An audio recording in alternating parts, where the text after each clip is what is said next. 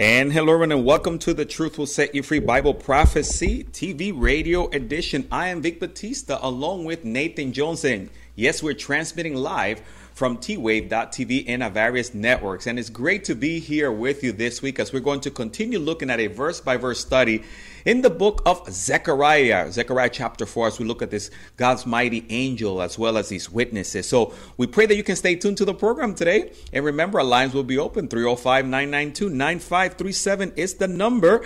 But before we continue, I'm going to ask Nathan Jones if he will open us up with a word of prayer. Lord Jesus, we thank you so much for this day, for the opportunity to study your word. We thank you for the book of Zechariah, Lord, which you have given us to understand what the future is and to give us hope. And we pray everybody listening in, Lord, will have that hope. In your precious and wonderful name, amen. Amen. Again, you're tuned into our Truth Will Set You Free Bible Prophecy TV Radio Edition with Vic Batista and Nathan Jones as we're looking at a verse-by-verse study in the book of Zechariah chapter 4. Hey, today's program is sponsored by Calvary Chapel Aventura, Calvary Chapel Broward, and the Truth Will Set You Free Ministry. And of course, you can find more information here on www.twave.tv. Before we continue, I'm going to welcome Nathan Jones to our program. Nathan, it's great to have you on. Great to be on, brother. How are you today? I am doing fantastic. Life is good. The family's blessed. And we're able to come together once again, you and I, live to encourage our viewers and listeners. Hey, that's fantastic. You can't ask for anything. Looking forward to that. Can't ask for anything more than the rapture than that, right? Yeah, I like the rapture now, but in the meantime, I love getting into God's word and sharing it with people. So I'm so glad we get to do this program, Vic. Absolutely, Nathan. And also, we enjoy so many wonderful things here on earth, our families. God is doing a wonderful work with your family. And I'm excited. Your kids, Nathan, they're involved in some incredible projects at such a young age. It's so exciting. It is. Yeah, it's a tough time to be alive in this world, but it's also a good time. Very, very well put. See, that's why I love working with you, Nathan. You make things fun as well. No, brother. You are much better, more fun than I am, but you picked a good topic today, too. I really appreciate it. The book of Zechariah is the Old Testament revelation, kind of like Daniel, and you can learn a lot from it, and it gives us tremendous hope. Yeah. It gave hope to Zechariah's people during that time period, and it'll give us hope for the future. Absolutely. So, Nathan, before we dive into chapter 4, just briefly, would you be able to give us your contact information there at the ministry and maybe share a way that people can grab hold of these wonderful resources that you offer? Well, certainly. Again, my name is Nathan Jones. I'm the Associate Evangelist and Web Minister with Lamb and Lion Ministries. We're a Bible prophecy teaching ministry. Our mission is to proclaim the soon return of Jesus Christ. Folks can check us out at our website at lamblion.com or christandprophecy.org. And there they'll find our television show, Christ and Prophecy, hosted by Dr. David Reagan. That's broadcast all over the world. And we also have all sorts of articles, newsletters, social network groups, you name it. Check it out, lamblion.com or christandprophecy.org. Awesome. Thank you so much, Nathan Jones. And those of you that are following us on Twitcasting as well, you can follow the live link from our Facebook page and check it out. Just a lot of wonderful, wonderful information for you to grow in the knowledge of biblical prophecies. Thank you so much, Nathan, for sharing that information. And Nate, you and I, we've taken a bunch of journeys through different books of the Bible, chapter by chapter and verse by verse. We went through the book of Revelation, God's mighty angel, and actually you're reposting a lot of those there on the site so people can catch all those, right? That was one of my favorite series that you and I did. We went through Revelation, but you had this great idea, hey, we need to look at Revelation through the eyes of the angels and how many angels were involved in that. And brother, there were so many angels involved. So fortunately, we were able to transcribe them, and I rewrote them in articles. And folks can check that out on our blog, which is christandprophecyblog.org. And of course, we also have a Facebook group and a Facebook page. And people can read along or watch, or listen. It's not watching, and they can learn about Revelation. So, brother, I'm glad we can take all these radio interviews and also turn them into teaching lessons down the road as well. Praise the Lord. And Nathan, along those same lines, we've also looked at these mighty angels through the book of Daniel. And also we're seeing part of it in the book of Zechariah, although this is not your ordinary mighty angel, but this is the one and only Jesus Christ in the Old Testament, right? Angel of the Lord is the pre-incarnation of Jesus Christ. That was what he was called. We know that it's not just an angel, but it's the Jesus Christ, because, for instance, Abraham or Gideon and others in the Bible worshipped him, and the angel of the Lord took the worship. any other angel in the Bible, immediately when they get worshipped, they back down and say, Yes. hey, wait, don't worship me. I'm just a servant like you. So we know that the angel of the Lord is not a regular angel. It Yes. is part of the Trinity, and that, of course, being Jesus Christ. Exactly, and in these opening chapters, we see this revelation brought to Zechariah again through this angel. And you talked to us in chapter 3 as we close that. That was a fantastic chapter there with again Satan and Zerubbabel, and it's all this imagery in here, right, Nathan? Oh, exactly. Zechariah, he was a young prophet at the time when the Israelites were coming back from being in exile. The Babylonians had, as a part of God's punishment, had exiled the Jewish people out of Judah and Jerusalem. They'd taken them far north into Babylon, which is Right. Iraq. And that for 50 years, they were there and having to be exiled out of their land. Well, finally, the Medo-Persian Empire came in. They conquered the Babylonians. And the new king, Cyrus, made an edict that allowed the Jewish people to return back and rebuild the temple. Now, the temple wasn't, it was totally destroyed. This was the one that Solomon built. And only a remnant of the Jewish people decided to go back, about 200,000. And among them was Zerubbabel, their governor, who was a direct descendant of David. There was also Joshua, the high priest. There was Haggai, the old prophet, who was old enough to remember when Jerusalem was in its glory days. And then this young boy named Zechariah. So over the years, as they tried to rebuild the temple, they faced a lot of persecution from the local Samaritans. A new king came and said, halt, don't do work anymore, and the people started losing faith. And as they lost faith, they went home and built their own houses and not the temple. And that's where Zechariah, now a little older, and Haggai step in. They say, hey, wait a minute, you're busy building your houses and not the Lord's houses. And the Lord, in response, is making your crops not grow and holding back the rain. If you repent and put the focus on God first, then your life will flourish. And amazingly enough, unlike all the prophets before, that's exactly what they did. They repented. They gave their lives to the Lord. They dedicated themselves to refinishing that temple, despite what the local authorities said, and the Lord blessed them for it. And brother, I'm sure you can see a parallel for our lives today, right? Absolutely. Nathan, you make such excellent points, and it's all about obedience. When I came to know Jesus personally, Nathan, I realized in my life, it's all about obedience. And of course, God loves his children, but he corrects them. He wants them to follow him when we do what's right. And that's the case here. And then we see God's blessing upon his people. So excellent point, Nathan Jones. If you can take us through chapter 4, Nate, that will be fantastic. In case some people are watching or listening, maybe they didn't follow along in the rest of the chapters. We're in Zechariah chapter 4, looking at a verse-by-verse study through this incredible book. Thank you, Nate. Well, certainly. Well, Zechariah is getting a series of visions from the Lord, 8 to be exact, and they're meant to encourage the people so they continue on in the work and give them hope for the future. Yes. So we are now at the vision of the lampstand and the olive tree, and that one is the 5th of the 8 visions, and it begins like this, verse 1. Now the angel who talked with me came back and wakened me as a man who is wakened out of his sleep, and he said to me, what do you see? So I said, I am looking, and there's a lampstand of solid gold with a bowl on top of it, and on the stand 7 lamps with 7 pipes to the 7 lamps. 2 olive trees are by it, one on the right of the bowl, and the other is at its left. So I answered and spoke to the angel who talked to me, saying, what are these, my Lord? Then the angel who talked with me answered and said to me, do you not know what these are? And I said, well, no, my Lord. So he answered and said to me, this is the word of the Lord to Zerubbabel, not by might nor by power, but by my spirit, says the Lord of hosts.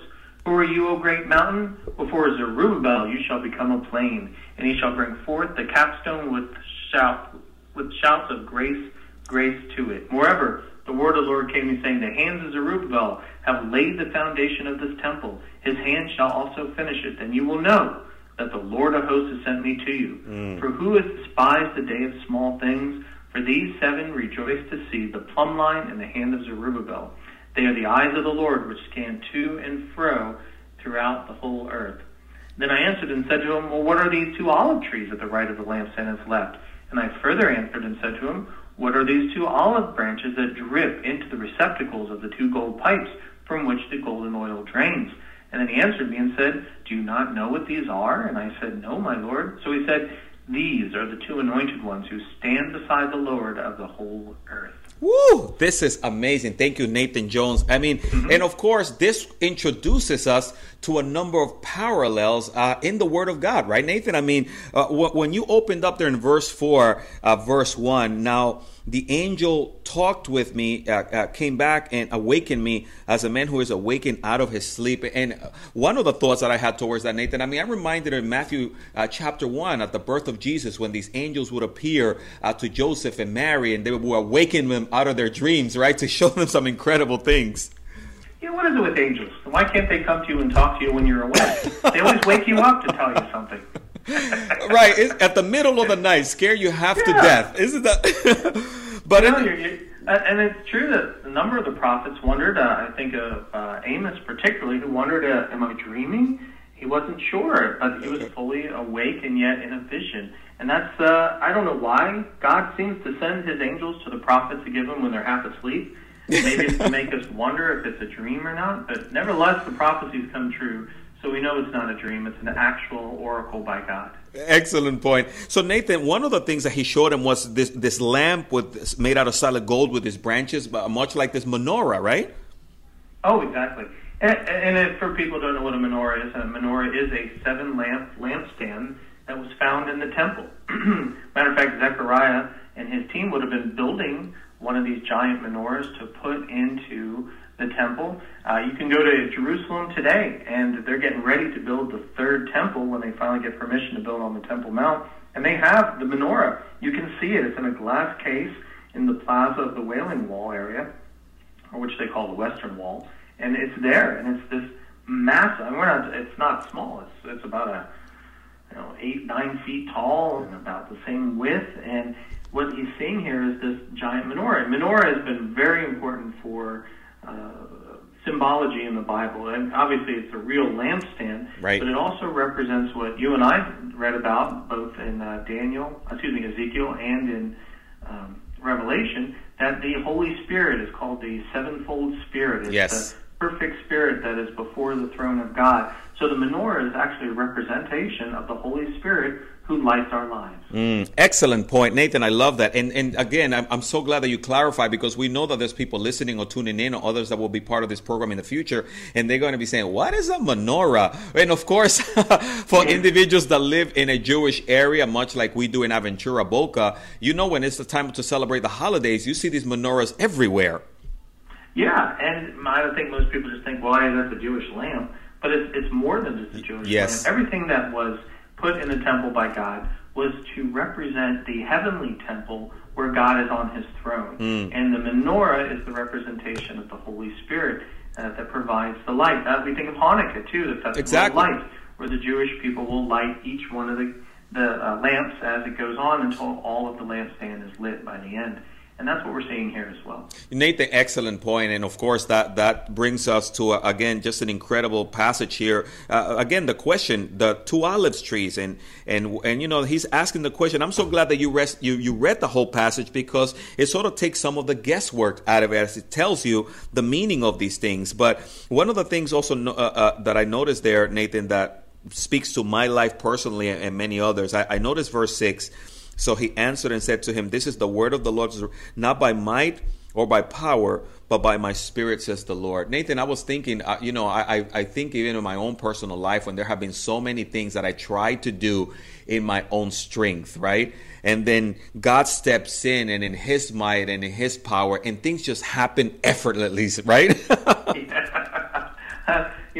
I've got a book that's in the works. It's about to be published on the minor prophets. And I was thinking, what would be a great verse that would kind of summarize the entire Bible? Like, if you're going to sign the book, what kind of verse would you want to inspire people that, you put your name and then underneath you put, brother, I'm glad we're covering Zechariah 40, because I think you just helped me find that verse. Because it's true. Everything we do is not by might nor by power. We can't do it by our own strength, but by my Spirit, capital God, God's Spirit, says the Lord of hosts.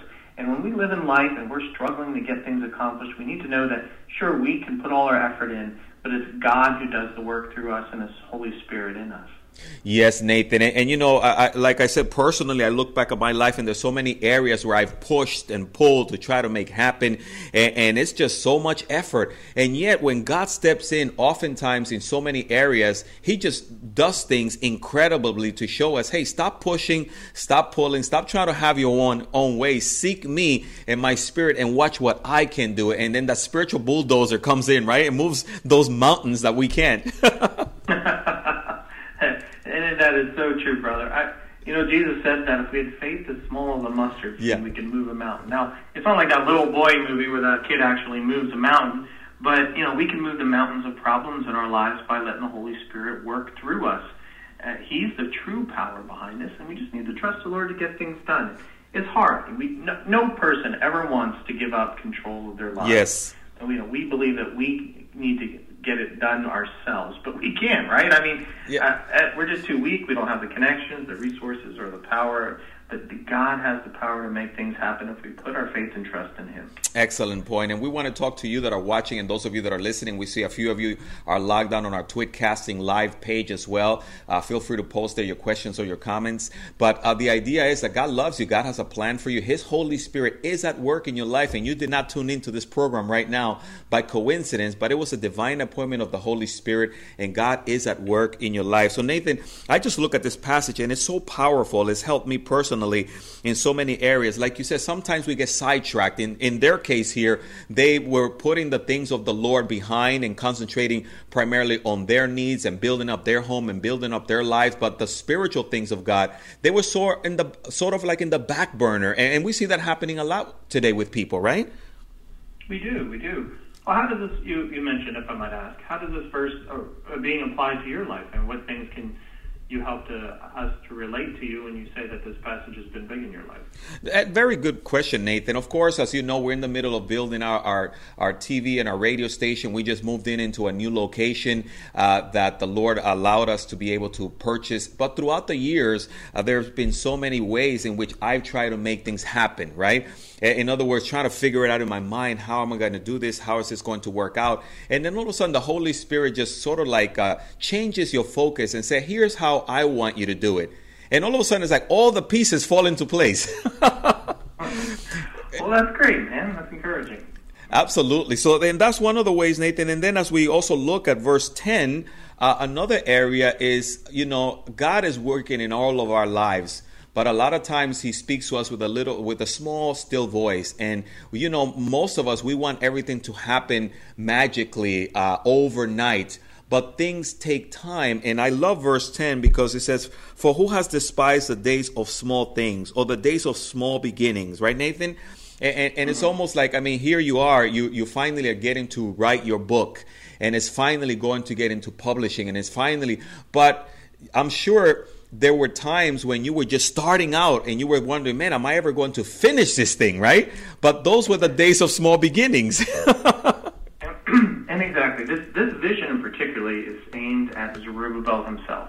Zerubbabel is a governor. He should be a king because he's in the line of David. But instead he's a vassal to the Medo-Persian Empire.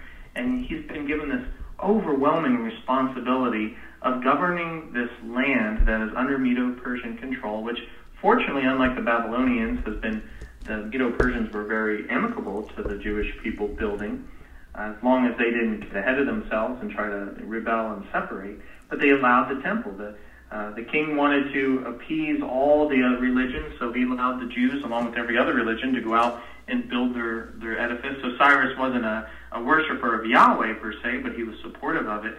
And so Zerubbabel was very discouraging. The Samaritans, when the Jews were exiled out of the land, the Babylonians left the poor people of the land, the ones that didn't have a lot of money or were unimportant. They intermarried with new settlers, Gentile settlers came in and formed this group called the Samaritans, which the Jews and the Samaritans hated each other because the Jews saw the Samaritans as half-bloods, so to speak.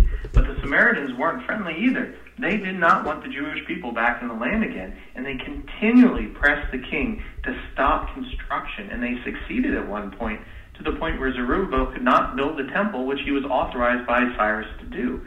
And so Cyrus, they had to find the edict to prove to the new king that they did have permission to build the temple. So at this point, Zerubbabel was pretty disappointed. He's got the city of Jerusalem was shattered too. It was totally destroyed. So they're trying to rebuild this rundown, terrible city. They're trying to rebuild a temple with very little money. And he's got these people who are hungry and they don't have a lot of food. And so there's a lot of weight on Zerubbabel. Right. And so here, God himself, through the angel of the Lord, is giving Zechariah a vision to let Zerubbabel know that Zerubbabel is important to God. He is what he will call later his signet ring. In other words, Zerubbabel is to work on behalf of God to get the temple built. And it's meant to encourage Zerubbabel that he is going to accomplish this. Yes. And we as Christians have the Holy Spirit in us. We are his signet ring in this age, and we can be sure that the Lord is going to accomplish through us what he has planned for us. Praise the Lord. Nathan, what a wonderful word of encouragement. Thank you so much. I mean, this is just, there's so much in these 14 verses, so powerful, that I pray that anyone that is watching or tuning in will be encouraged by this. Also, we want to thank those of you that are tuned in live. Again, you're tuned into our Truth Will Set You Free Bible Prophecy TV radio edition. Vic Batista, Nathan Jones. And to answer Athig Muhammad's question, what this is about, we are in Zechariah chapter 4, and we're looking at a verse-by-verse study through the book of Zechariah. So thank you for posting your questions. And of course, Nathan, I just find a lot of encouragement in this passage as we see just one verse after the other uncovering I wouldn't say the mystery, but the questions that are being asked. And as we look at verse 11, Nathan, you read those talking about the olive trees and the olive branches. Yeah, can you continue to unravel this for us?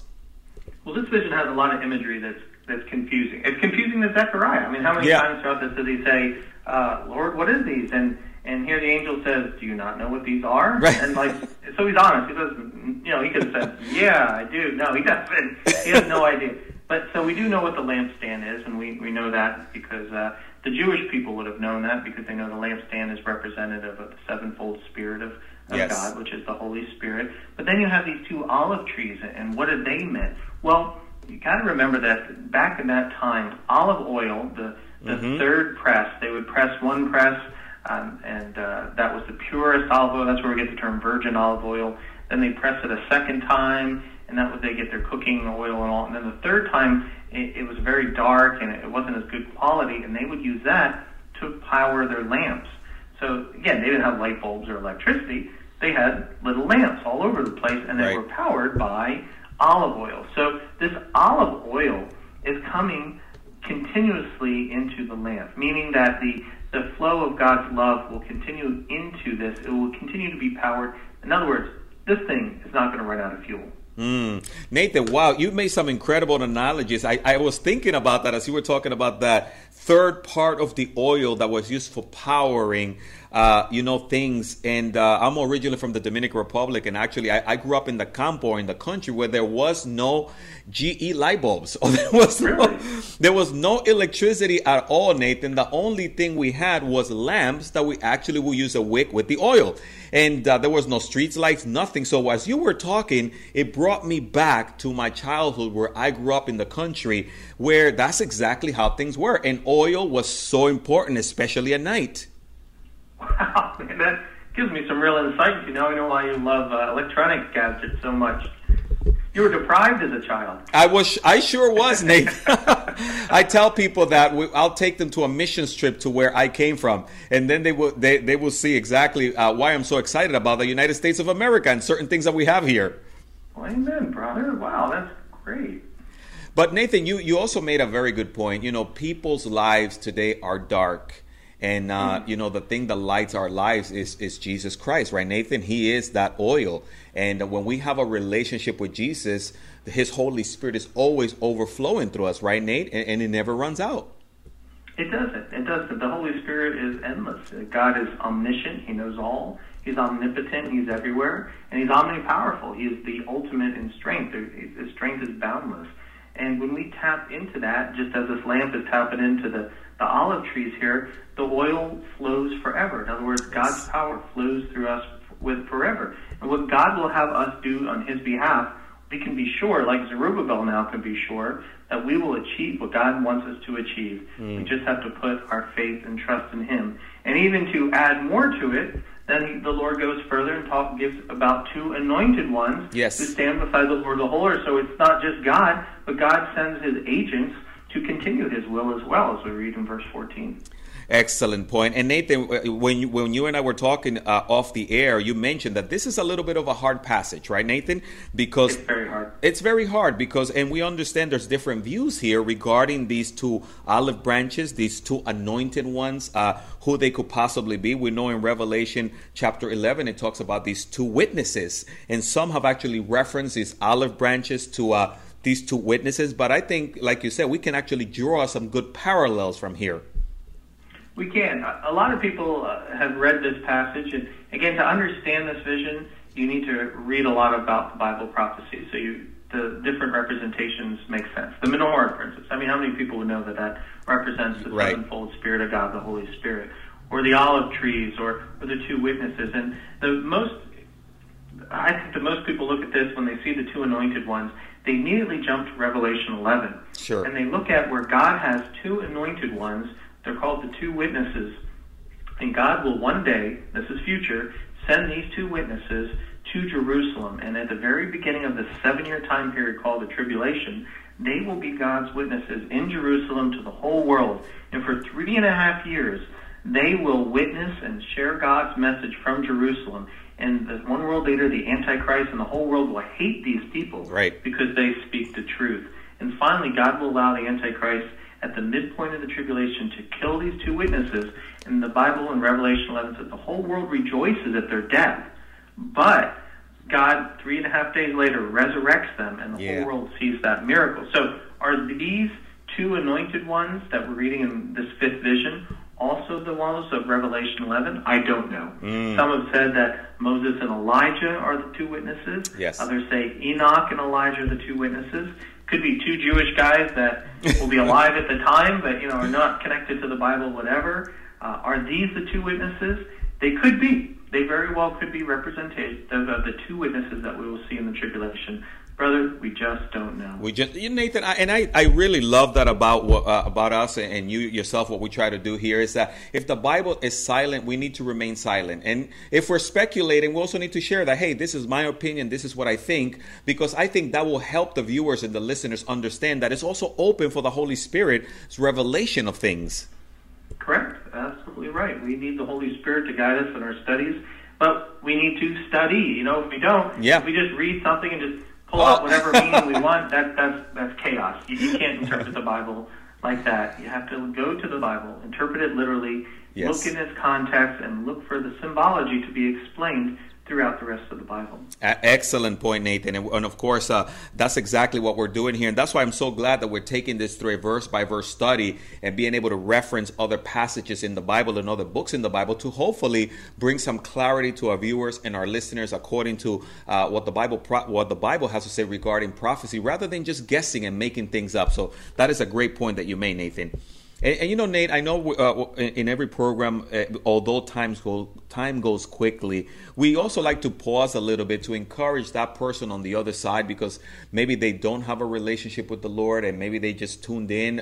They happen to be passing by the channel, or in this case, the website or the web link, and they just tuned in. But we always believe in divine appointments. We believe that God draws people because He wants them to know how much He loves them, and God wants people to start a relationship with Him so they can be empowered by the Spirit. And Nate, would you quickly maybe be able to share with that person how they can start the relationship with the Lord right now?